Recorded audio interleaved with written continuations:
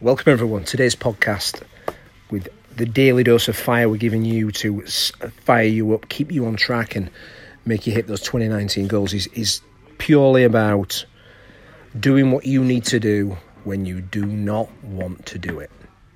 We all have days where we're motivated. We all have days where the sun's shining, we want to go out and run. It's not a cold morning.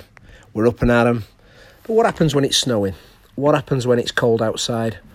And what happens when you really don't feel like it? Well, that's when the winners separate themselves from the also-rans. They put the work in when they don't feel like doing it.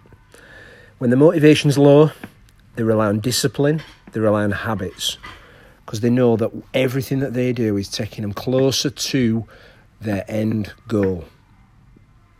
So this weekend, ask yourself that question. Am I going to do what I need to do even if I might not feel like doing it?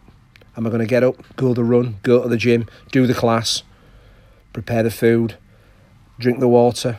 Am I going to do that work? Or am I going to do what the others do? The ones who aren't going to hit the 2019 goals. Am I going to follow their path?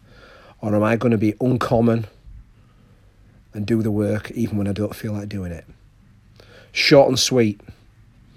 Get that work done. Get after it. Have a great weekend.